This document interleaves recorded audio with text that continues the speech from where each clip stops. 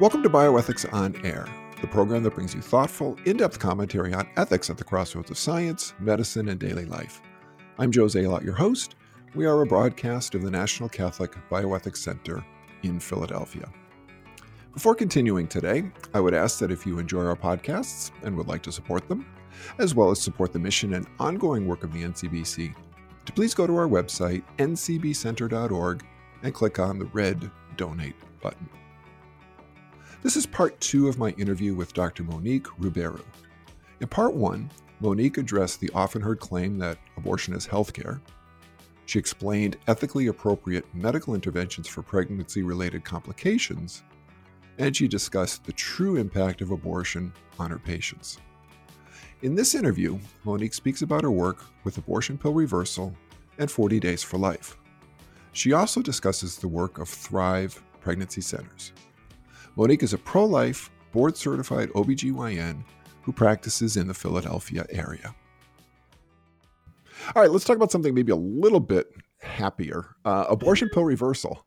Monique, you may not know this, but the podcast before this one, we talked about the legal issues that are going around with the Alliance case versus FDA.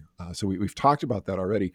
But you are, correct me if I'm wrong, you are involved with abortion pill reversal. So I'm wondering if you could tell us about your work with this organization and how and how this sort of the process of how this works. And I was wondering, have you had patients who have had children who were safe through this process? Yes, yeah. I'm so blessed. There are several who have been saved through abortion pill reversal. It's always such an exciting thing to get to meet those babies and carry those babies and know that they're there because of something that we had a hand in to help save them.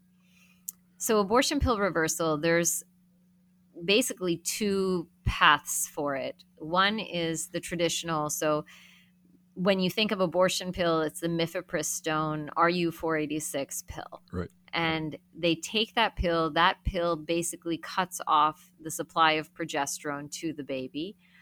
And when the baby does not have progesterone, it will die. And then they take a second pill, which is the misoprostol, to force the uterus to contract and basically expel the baby and the contents of the pregnancy.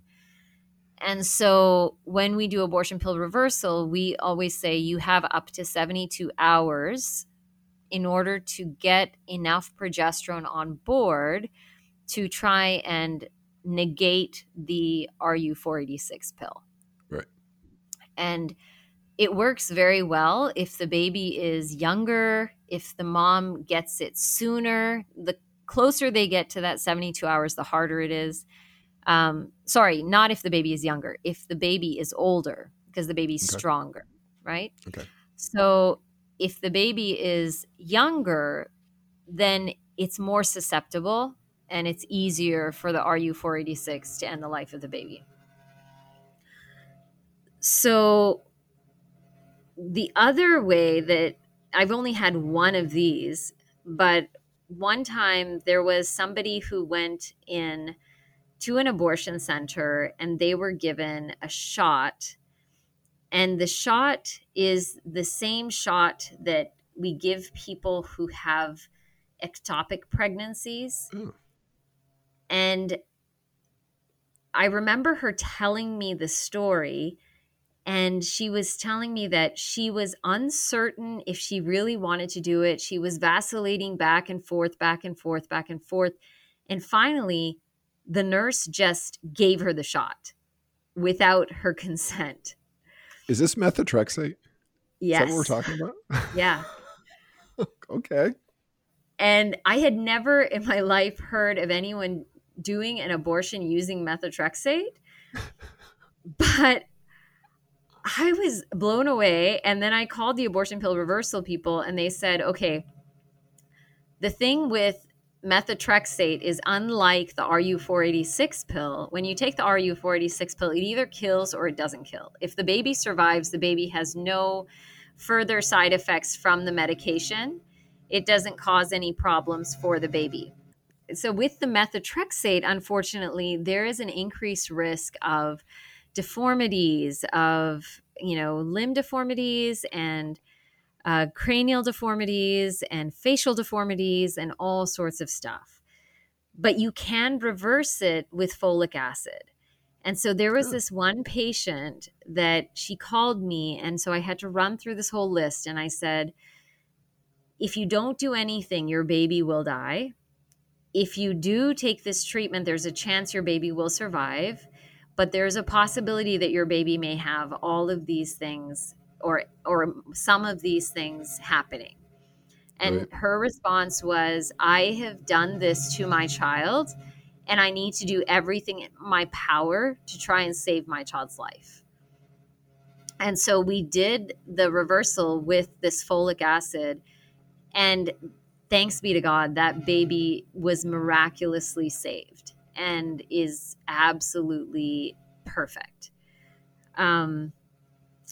There have been several patients that we've done the abortion pill reversal with the RU486, and those babies, they do just beautifully. They do so Yeah. well. If they survive, there's no issue with them. Yeah. And just to, so that I'm clear, so your role in this is, so a woman has taken mifepristone.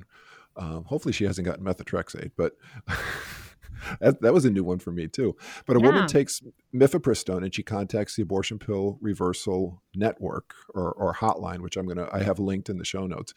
And then is she connected with you and you would She prescribe is, the progesterone? depending, exactly. So depending on where they are. So I serve the people in the state that can have access to me. So Okay. basically, in Pennsylvania, there are several of us who are doing abortion pill reversal. Even in Philadelphia itself, there are at least 4 of us who are doing abortion pill reversal. And when the call comes in, they try and send the call to the person who's nearest to that patient. Got it. That way, the patient can not only see you via telemed or whatever, but that patient can also come into the office and like physically meet you. And so we do that with all of our abortion pill reversal patients. First, we'll have like a telemed visit, and then we'll actually meet them and, do an ultrasound for them or whatever. Right. So the abortion industry, Monique, will claim, as do some medical societies, that there's no reliable data indicating that abortion pill reversal actually works. And in fact, as we're recording this podcast, just a few days before this, the governor of Colorado signed a law saying abortion pill reversal is illegal. Now there's all What? sorts of Oh yeah, no, he did. It's not being as we're recording this, it's not being. The law is not being, what's the word? It's not being implemented, so to speak, because there's real medical questions with it. But the argument is that there's no data indicating that abortion pill reversal actually works to save the life of an unborn child. Now, obviously, you're doing this. How would you respond to this argument? I would say there absolutely is data that it works, because somebody who has taken an abortion pill is carrying a child to term. However, I am seeing, out of every abortion pill that they do, like say they're doing hundreds of abortion pills, I am seeing a very small fraction of that number of abortion pills. Right. So how many of those abortion pills in and of themselves are not working? I don't know, because I'm not Right. seeing those patients. And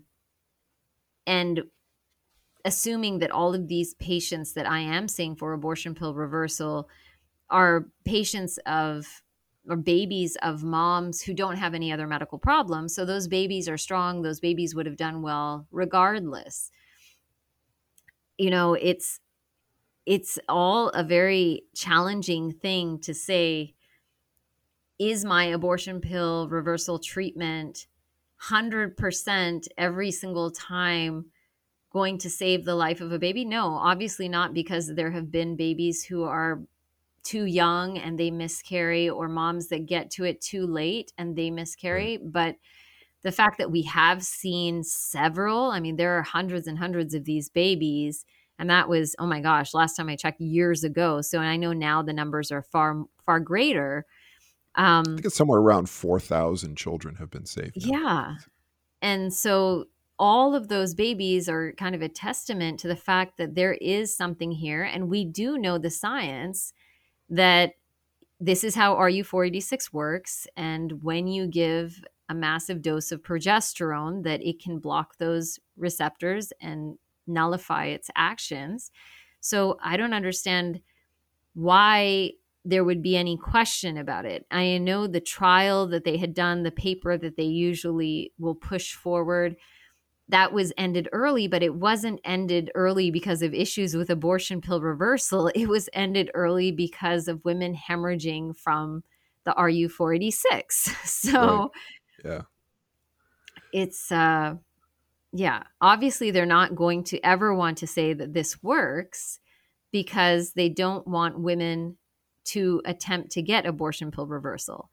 And when women call the abortion centers after they've taken the abortion pill crying and they say, is there anything that I could do? They're naturally going to say no. And if you try and get that abortion pill reversal thing, then you're going to end up needing a D&E later because you're going to need another abortion. Like I've actually had patients who tell me that this is what they've been told. So yeah, the abortion industry is all about making money. And if they can sell them 2 abortions, they'd be happy to do that. Yeah. So in that case, they should be promoting abortion pill reversal to everybody. So they can make, I guess so. You know? Yeah, I know some pro-life people in Colorado, when the governor signed that bill, they said, well, what's happened to choice? So a woman takes an abortion pill and she changes her mind. Her choice is to try to save the pregnancy, but now she doesn't have choice anymore. So it's like, you know, the people who are screaming choice, they're undermining it. Monica, I was wondering if, I know you've told me this story out in front of 777 Apple Tree Street, but can you tell us the story of the woman who went into that abortion center for chemical abortion, and she came out and she spoke to you outside? And I remember you telling us this story, and it was really compelling. I was wondering if you could tell us a little bit about her experience in the abortion center. Yes. So this is a woman, I didn't speak to her that day itself. I spoke to her later, but she gave testimony as to exactly what happens inside of the abortion center. And what she said was, when she went inside, first of all, she was treated so poorly. She wasn't treated with kindness, with love, with compassion at all. The minute she walked into that center, there was this feeling of depression and sadness and hopelessness. And then as she went upstairs, the first person, obviously, that she had to see was the person who would collect payment from her. And got to get the money first. When she went to the window, the cost of the abortion was $400, I believe. And she only had $150. And so she basically said, this is all I've got. And he just opened his drawer and he took out the rest of the money and he said, no problem. And he put that money with her money. And she was shocked at how much money he had in that envelope, and that it was like such a non-issue. Like he couldn't care less that she couldn't pay for this abortion. He was more than happy to provide her with the money to have the abortion. Then she went and, she sat down and she said there were so many women there and they were all extremely sad, crying, depressed, or stone-faced, like just checked out. When it was her time to go into the room, she said she didn't have any time with the doctor to ask questions, ask anything, answer anything. Rather, it was all with the nurses. So the nurse came in, basically gave her a rundown of, what the medication was, how she needs to take it, telling her she has to take it then and there. She can't take it away with her. didn't really talk to her at all about what to expect. Like, what should she do when she's passing this baby? Should she flush the toilet? Should she collect it? Should she, like, none of that was explained. Um, she was told that the pain of the abortion would just be like period cramps, which we all know is a complete lie. She said the bleeding would be like a normal period, which we all know is a lie. The bleeding is far heavier than that. Then the doctor came in for like 2 minutes, and she just kind of like signed some papers and said, okay, all right, I think you know everything you need to know and we're good to go. And she was out of there. And the ultrasound, even, they did not let her look at the screen while she was having her ultrasound. Yeah, those were the main things that she shared with me. And she stepped out of the abortion center. And that day, I think there were several escorts there. And Tony is our forever guy at the abortion center. It's a great We know man. Tony. Yeah, great man who spends almost all of his time witnessing outside of the abortion centers, offering women resources, offering the father of the babies resources. And he was there. And so as she came out, he said, ma'am, is there any way I can talk to you and offer you some resources? And she walked, 4 or 5 feet away. Something told her to stop.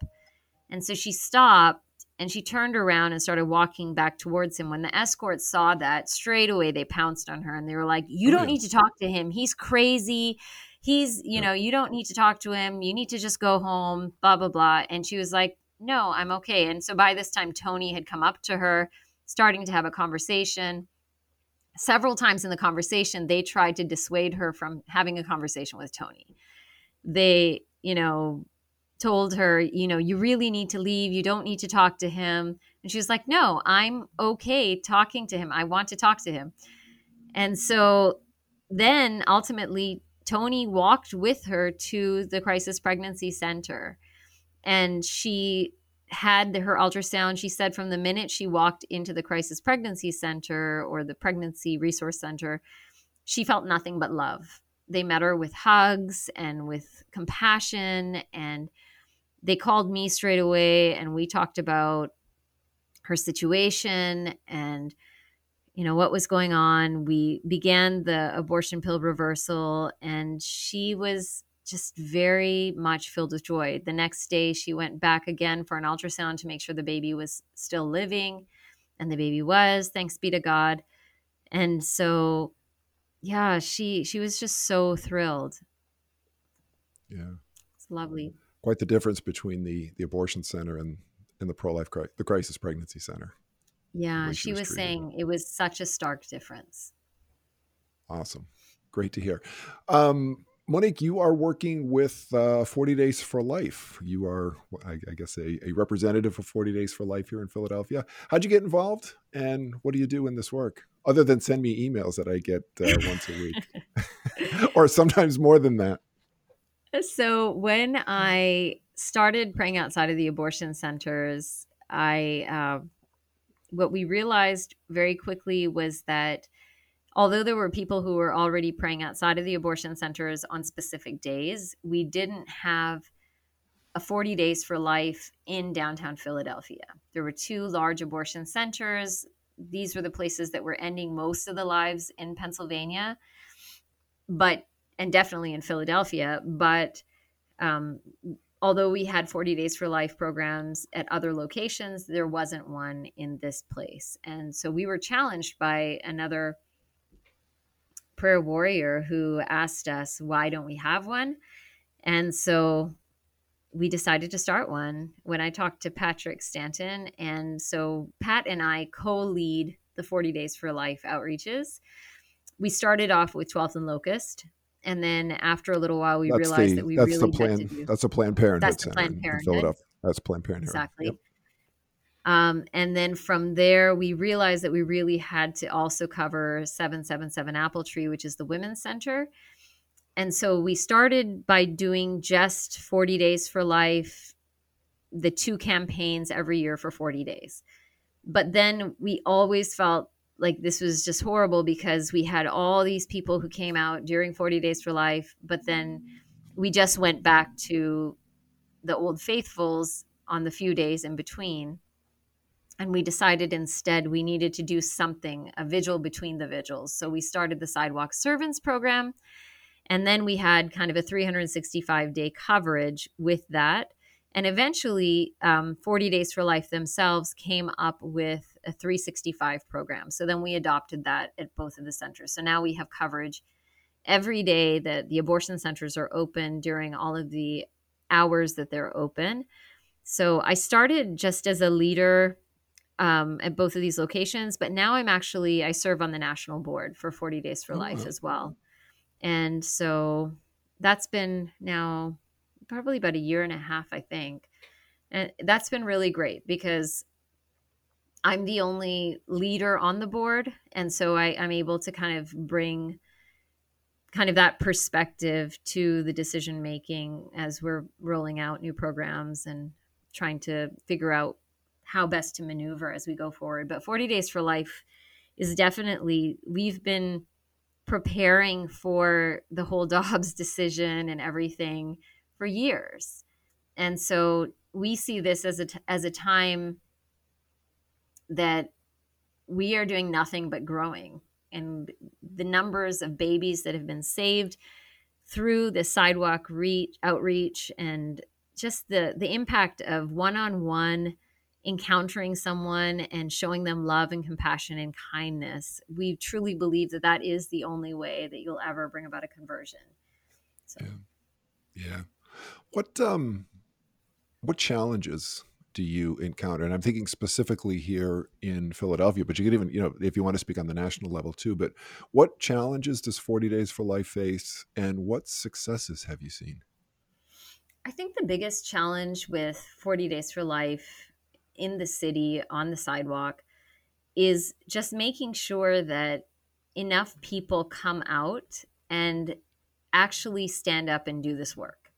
Because I think there are a lot of pro-life people, but there's a lot of hesitancy to, and, whatever it may be, after seeing the BLM riots or seeing some of the trauma that has happened on the sidewalks, the persecution, I always tell people, yes, 100% we are going to be persecuted. That is why we're here. We are trying to do God's work. And if you look how he was persecuted, the amount that we are persecuted is nothing in comparison.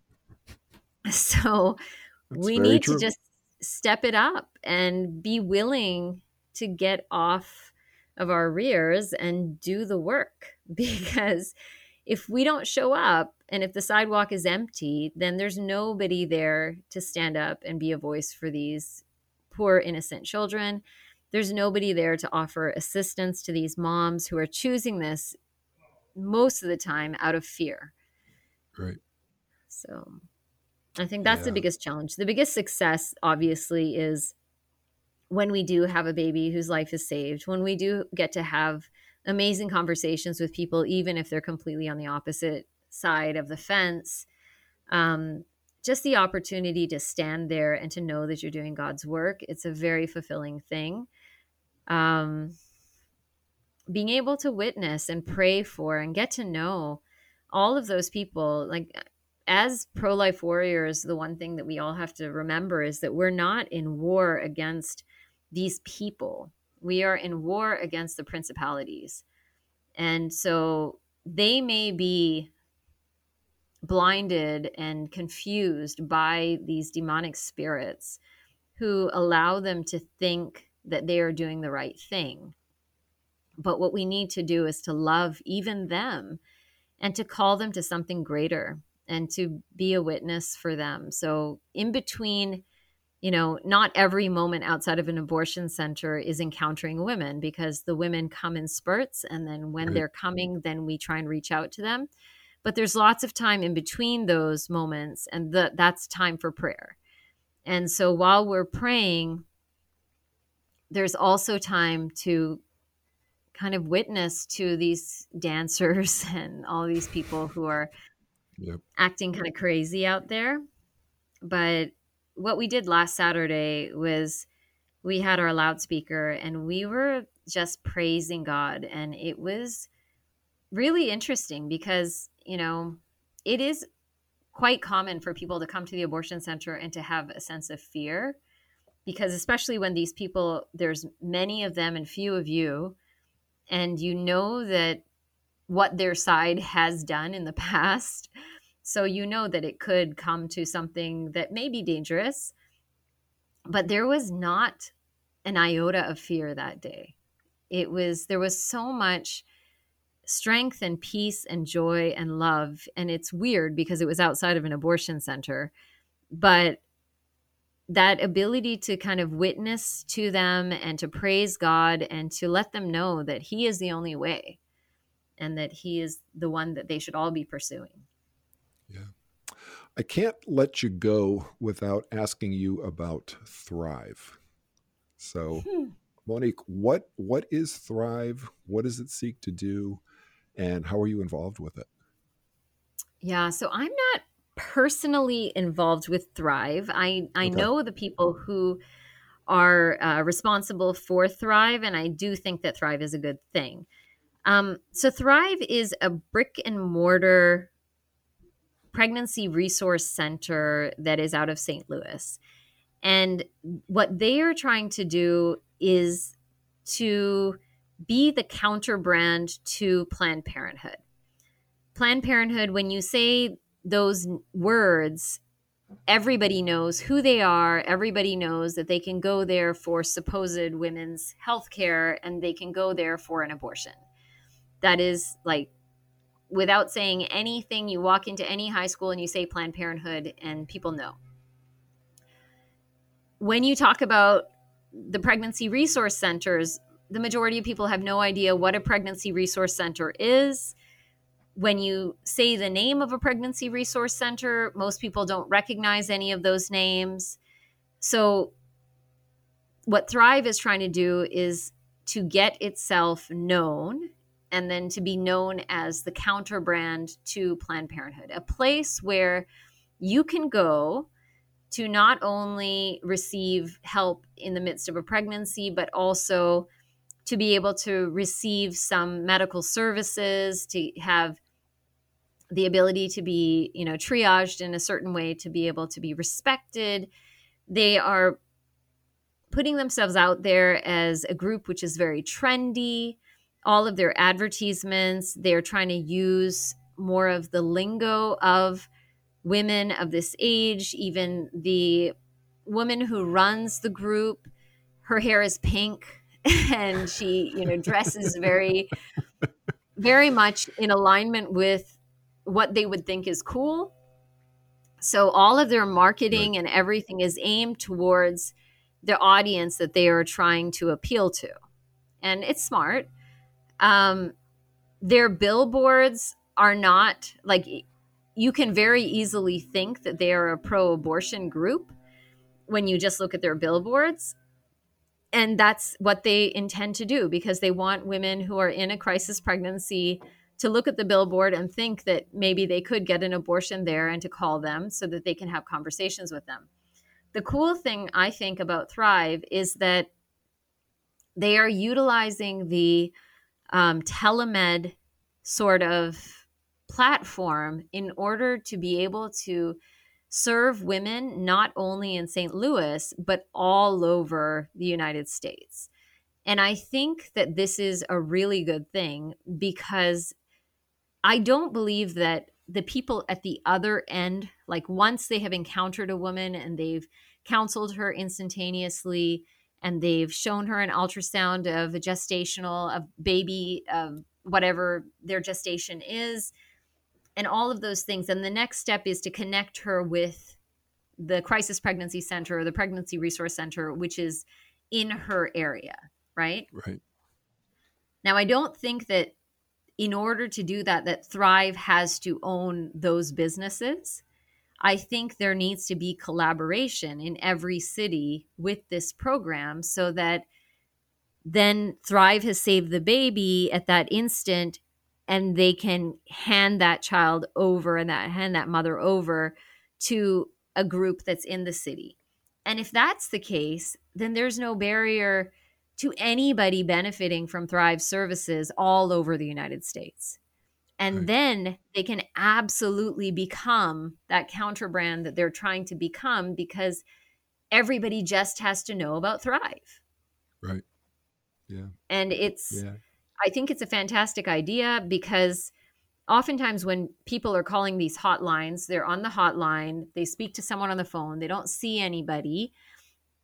And then it's like, okay, let me see when the next available appointment is. And it's going to be, 3 days down the road. And I don't know if you'll be able to get an ultrasound then, but with this, instantaneously, the woman presses the button, someone pops up on her screen instantaneously. Hey, how are you? What's going on? What's your situation? She can see someone. She feels like she's in a real telemed appointment with them. How far along do you think you are? Here's an ultrasound of a baby of that gestation. This is what your baby looks like. So it doesn't matter that they're not actually ultrasounding her baby, but she would feel like it's her baby. Right. Yeah. So those are all really, I think, super impactful things. Yeah. And I'm hoping that it really takes off. I think it would be great. Cool. I'm going to put a link to Thrive in the show notes here, so people can check it out. Wonderful. If they so choose. What final words, Monique, do you have for our listeners today? I would say everybody should engage in the pro-life movement in whatever capacity you can. Don't be intimidated by others' opinions as to what it feels like to pray outside of an abortion center or to minister to these women. Like, everybody can do something. And it may be that you are homebound and you can't leave your house. Well, then you can write the cards that we give to the women outside of the abortion center. You can promise to pray a certain number of rosaries for the people who are standing out there trying to minister to these people. But everybody has got to play their part. Everybody's got to sacrifice. Everybody's got to pray. And everybody has got to stand up and be counted. This is a time we're in the midst of the greatest war ever. And this is not the time to be silent. This is the time for all of us to be brave, to be courageous, and to really be laser focused on our final goal, which should be the goal of every single person of every day. And that's just to get to heaven and to get everybody that we care about to heaven with us and to bring as many souls as possible there with us. That's all that really matters. Very, very well said. Dr. Monique Roubeirou, thank you for joining me today on Bioethics on Air. Thank you. God bless. For more information on the topics discussed today and other bioethical issues, please visit our website, ncbcenter.org, where you can subscribe to our newsletter, as well as our publications Ethics and Medics and the National Catholic Bioethics Quarterly. The views expressed on Bioethics on Air are not necessarily those of the National Catholic Bioethics Center. If you have comments or questions about this or any of our podcasts, please contact me, your host, Joe Zalot, at jzalot@ncbcenter.org. Archived editions of the podcasts are available on our website. Please hover on the Blogs and Podcasts button on the main page, and then click Bioethics on Air. Finally, if you enjoy our podcasts, please subscribe to them. And if you would like to support them, as well as the mission and ongoing work of the NCBC, go to our website, again, ncbcenter.org, and click on the red Donate button. Thank you for listening, and may God's peace be with you.